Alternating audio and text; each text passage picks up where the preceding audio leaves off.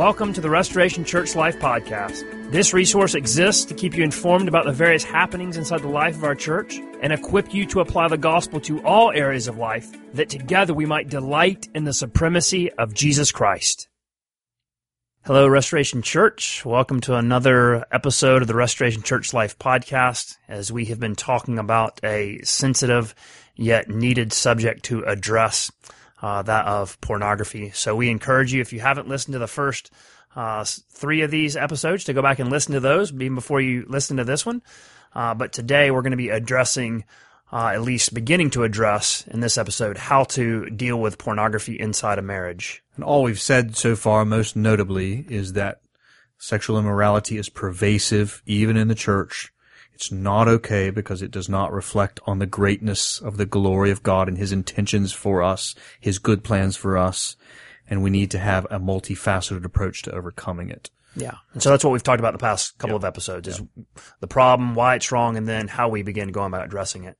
And so in this episode and the next, we're going to specifically talk about inside the context of marriage and how to begin dealing with there. So if you are unmarried and you're listening to this, let me encourage you not to turn it off yet.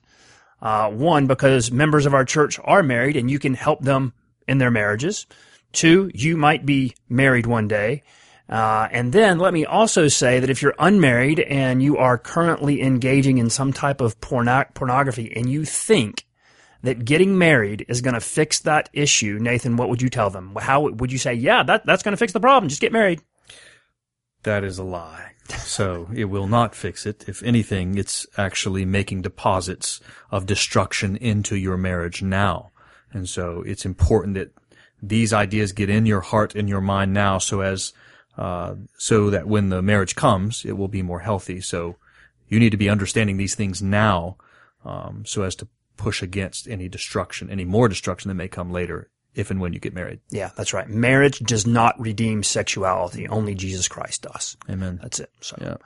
All right. So as we begin to think about marriage itself, Nathan, what is one of the first things that we need to have in our hearts and our minds as we start thinking about sexual immorality, particularly pornography, inside the life of a marriage? Well, I'm imagining the scenario of a husband walking in on a wife, or a wife walking in on a husband. Something to where, in other words, to where the hurt comes out and it wasn't intended to be told to them. But that would be one scenario. Another scenario is one of the spouses confesses to the other one. Either way, I think the first thing we would want to say to the offended party is that we recognize, and the person that is confessing this or was wrong in this, needs to recognize that pain is very real. Mm-hmm. And they should weep. They should feel hurt. They should feel sinned against. Tears should come.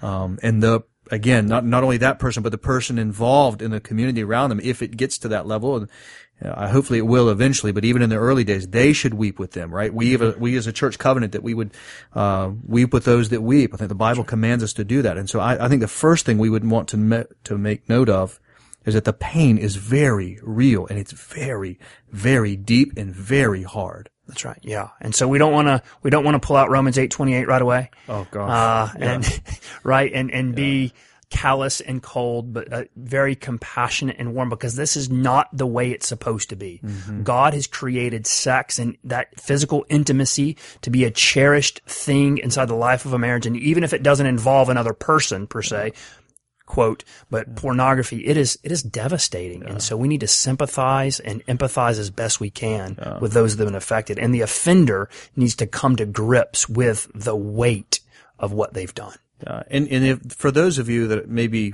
might get a phone call like this, that maybe one of the spouses calls out to them and they're weeping, don't give them platitudes. Don't give them Romans 8:28. Just don't feel the need to try to say just the right thing. Mm-hmm. Just weep with them. That's right. Weep with them. Be broken with them. Yeah. And I think inside of that is, if your spouse, you either catch them in an act of pornography or they confess it, sometimes the offended can begin to think it's my fault. For whatever reason, it's my fault. If I would have just done X, then they wouldn't have done this. And that's not the case. You never cause, in the strictest sense, your spouse to sin. And so while there are all kinds of things that happen inside of a marriage, that's not the primary reason why people go and pursue sexual immorality. Jesus says everything, including sexual immorality, comes out from what's in our heart. And so I think remembering that as well. Yeah. So don't try to load guilt on yourself. That's right. That if you're the offended party. So we need to start by just acknowledging that there's pain, there's brokenness. It's not the way it's supposed to be. This is not how we're supposed to use the gift of intimacy in this way. So what would be that's a real stage that needs to be worked through. There's a time for weeping. There's and so we need to work through that. But in order to begin to move towards health, in the same way that our relationship with the Father had to be reconciled through forgiveness, that's how it's going to be inside of a marriage. There's going to have to be forgiveness if there's going to be healing. Now, this act of forgiveness, even the process of forgiveness, is difficult. It's painful. It's hard. But I think oftentimes when we think about this, especially the offended party, they know that probably Jesus would have them to forgive. Matter of fact, let me go ahead and read a passage from Jesus when he says in Matthew 6, verse 14, "For if you forgive others their trespasses, your heavenly Father will also forgive you. But if you do not forgive others their trespasses, neither will your Father forgive your trespasses." So in order for there to be reconciliation in the marriage, there has to be forgiveness. But we have to recognize that forgiveness is hard to come to. That's right. And I think one of the reasons it's hard for the offended party in particular to be the one to offer forgiveness is because there's oftentimes some misunderstanding about what forgiveness is and isn't. So Joey, what would you say first off as we try to get towards health in the marriage? What is forgiveness not? What is it not? Yeah. So in the premarital counseling that I do, this is one of the main things we talk about. And these are not my words. I've taken them from somebody somewhere. But forgiveness is not these four things. It's not ignoring. So it's not as just acting as though the sin didn't happen. First of all, you couldn't do that, and that's not what God did with our sin. He didn't ignore it. It's also not minimizing. So as we just talked about, sin inside the life of a marriage, particularly one involving pornography, is of great consequence and weight. And so we don't want to minimize it and just say, "Oh, don't worry, it's not that bad." And so forgiveness is not ignoring, it's not minimizing, and it's not excusing. It's not saying it's okay. It's not saying go do it again. It's not saying any of those things, and it's certainly not forgetting. So sometimes people say, "Oh, just forgive and forget." Well, you cannot forget things like this. That's not what God does with our sin. That's passive.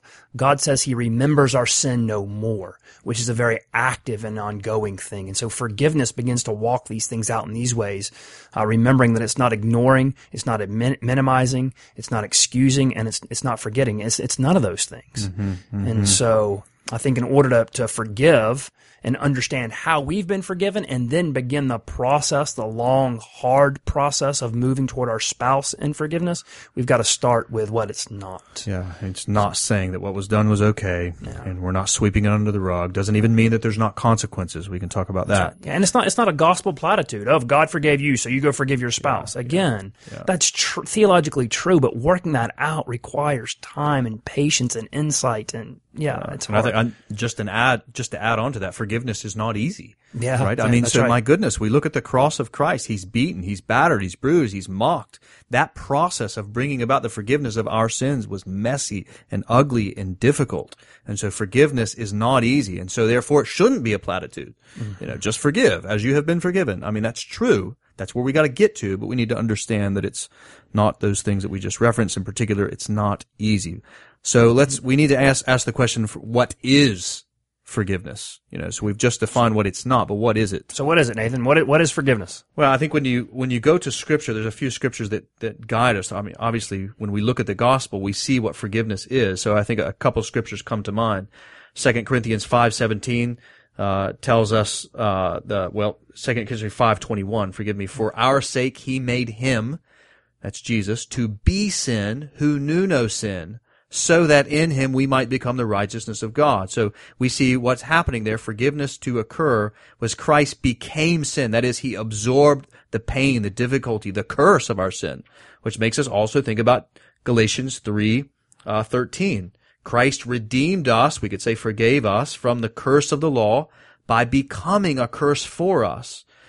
So we learn that forgiveness is being willing to receive the blows, the penalty, the curse, as it were, of the pain of being sinned against in order to absorb it, get rid of it, and dismiss it so that it is no longer being held over the other person. Mm-hmm. So, the picture of the gospel is Christ is receiving the blow, the penalty of the sin, the curse of the sin, for the purposes of then putting it aside so that reconciliation can happen. Right. And I think, and in the context of marriage, it's always important for the Christian, but in the context of a marriage, this is what marriage is supposed to display. Yeah. Ephesians 5. Good. I am talking about Christ and the church. Yeah. And so marriage is to display the lavish, gracious, love-motivated, sacrificial forgiveness that Christ has for the church. That's right. Now, just like our sin, that does not mean that there are no consequences to sin. There are consequences. Mm-hmm. But we have to always aim for forgiveness and reconciliation as we think about and deal with those consequences as they happen. So we're not saying become doormats, welcome in right away, no consequences, everything's the same. We're not saying that. Mm-hmm. But we are saying forgiveness must be the path on which we are, and the gospel informs that because our marriages are meant to display the gospel of Christ. Yeah, that's right. And we need to recognize that, the offended party rightfully wants to see the person, their spouse, get punished in some ways, to feel the pain of what they've done to them. And I think it's helpful for the offended party. This is not a platitude. It's a beautiful statement that's real and true. That will help them get to a place to where they can gladly forgive, and that is they're reminded that Christ absorbed the punishment of that sin for the spouse. Mm. So they have been punished in Christ. Yeah. Christ was punished for them for this sin, which I think so it's helpful to be reminded that desire to want to see them get punished, in forgiveness, what did happen in Christ. And secondly, therefore, the forgiveness, if it's happening, then it can't be held over since it's been offered. Once you do forgive, which is what we just defined, absorbing it and removing it, therefore it can't continue to be held over. So it can't come back up. Now, we're going to get to consequences in a minute, but it can't be held over the person over and over and over and over again, because if so, then therefore there wasn't forgiveness, because God does not hold our sins over us. Yeah, absolutely. Yeah. So in this, Nathan, what would be a few unhelpful things that the offender could do? So let's say the spouse that's been sinned against is trying to work out forgiveness, right? Yeah. And so what would be some unhelpful things for the spouse who offended to say or to do or to ask? Yeah. Well, if the husband was the offender, they should better not in any way demand forgiveness, sort of say like, hey, the Bible has commanded you to do this, so do it. I think that's kind of taking the role of the father in a way that's unhealthy. So I'd say one, demanding that they forgive. That seems to represent that spouse didn't understand the weight of what they've done. Secondly, in particular, either one of them demanding sexual intimacy in some ways because they kind of feel like it's a right of theirs. That's right. So there's 1 Corinthians 7 says you shouldn't withhold sex from your spouse, so let's go. Right? Yeah, that's a flat reading of the Bible that's not helpful. That is so unhelpful. Yeah. And so I would say maybe we can even flatten that out, Joey, to say kind of making biblical demands and like sort of calling the spouse that's been offended to them now, that would, if somebody's doing that, if one of the spouses is doing that, that would seem to me that they're not recognizing the pain that they've caused. Yeah, amen. So that would be an unhelpful thing. I think, so I think too, what would be helpful?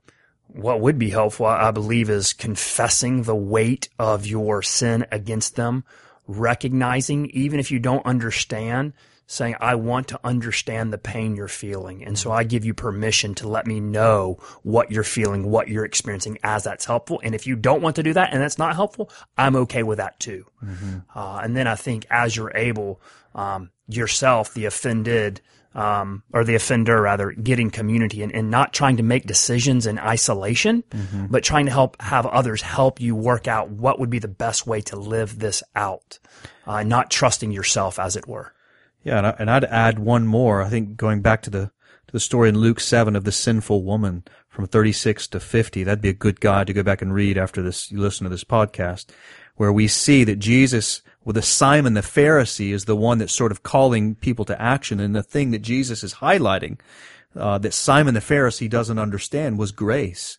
And so that the sinful woman that had committed sexual sin, she seemed to understand grace and was moved by it. And so therefore the offender needs to be broken and be glad of the grace that God has given, and therefore he should be gracious and patient and kind and compassionate towards the spouse of whom they have offended. Yeah. So grace has got to mark, and that's going to be on the opposite side too, right? Where is it we get the strength to even offer grace of forgiveness? Well, again, I just gave the answer. It's in grace.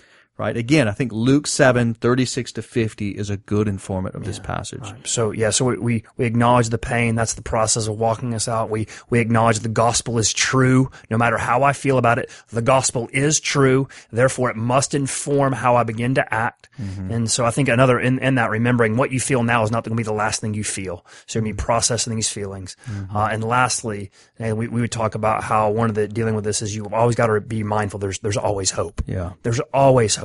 Yeah, that's exactly right. And so as we walk this out, this is not just trying to get your spouse to stop pursuing pornography. It's bigger than that. It's a display of Christ in the church and the hope that we have before us. And so where would you go, Nathan, to help a married couple begin to think about the hope that is before them in this, even in this? This is in a way, this is, God uses even sinful situations to remind us the hope that is before us. So I think when we're really in the midst of the brokenness of the damaging, the destruction of pornography, I think one of the things that it's easy to do is to be hopeless. And so we need to be hopeful, I think, on two levels, sort of hopeful in our marriage in particular, and our hopefulness in Christ.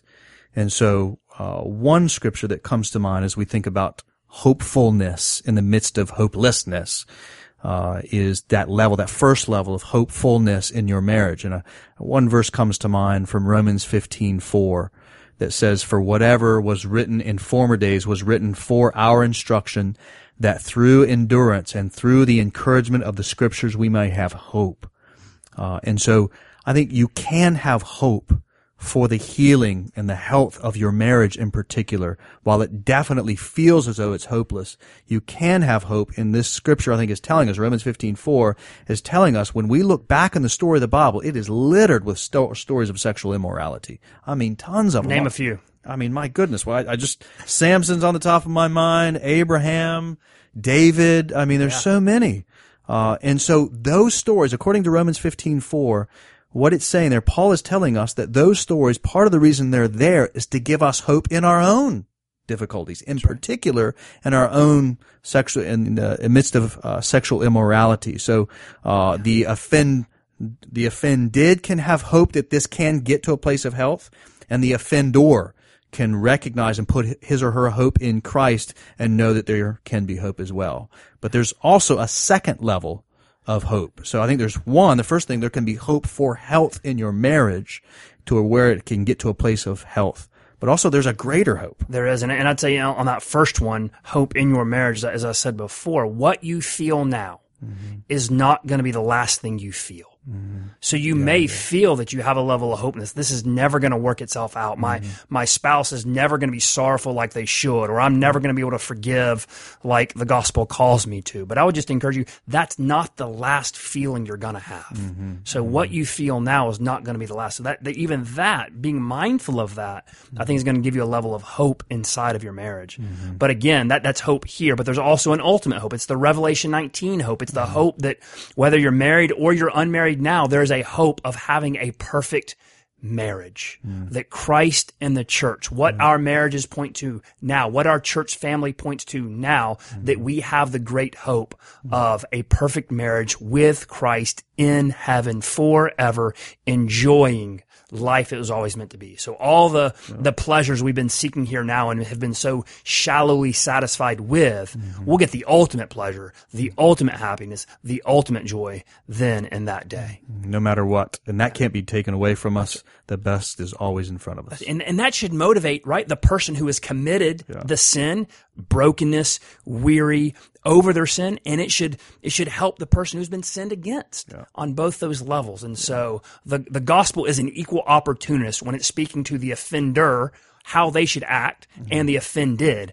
how they should act, and what both should hope in. Yeah, and grace, and just another way to say that is grace should be informing both of them. That's right. This is not a one-sided issue. It talks to both, and it takes both working it out in their marriage to bring about the flourishing that we want to see. Trust in Christ, rest in His grace, move forward with hope. That's right. Yeah. And so, thank you for listening to this. So whether you're married or you're unmarried and you are struggling with pornography or lust at some level, let someone know. That's why one of the reasons why we're doing this. We want to drag these things out into the light, that we might bring the hope of the gospel, both for those that are doing the offending or doing the sinning, and those that have been sinned against, that we might live in a way that makes much of Christ. And so next time we'll come back and we'll answer a few more questions about how to deal with pornography in marriage. But until then, Restoration Church, we love you and we count it a joy to pastor you.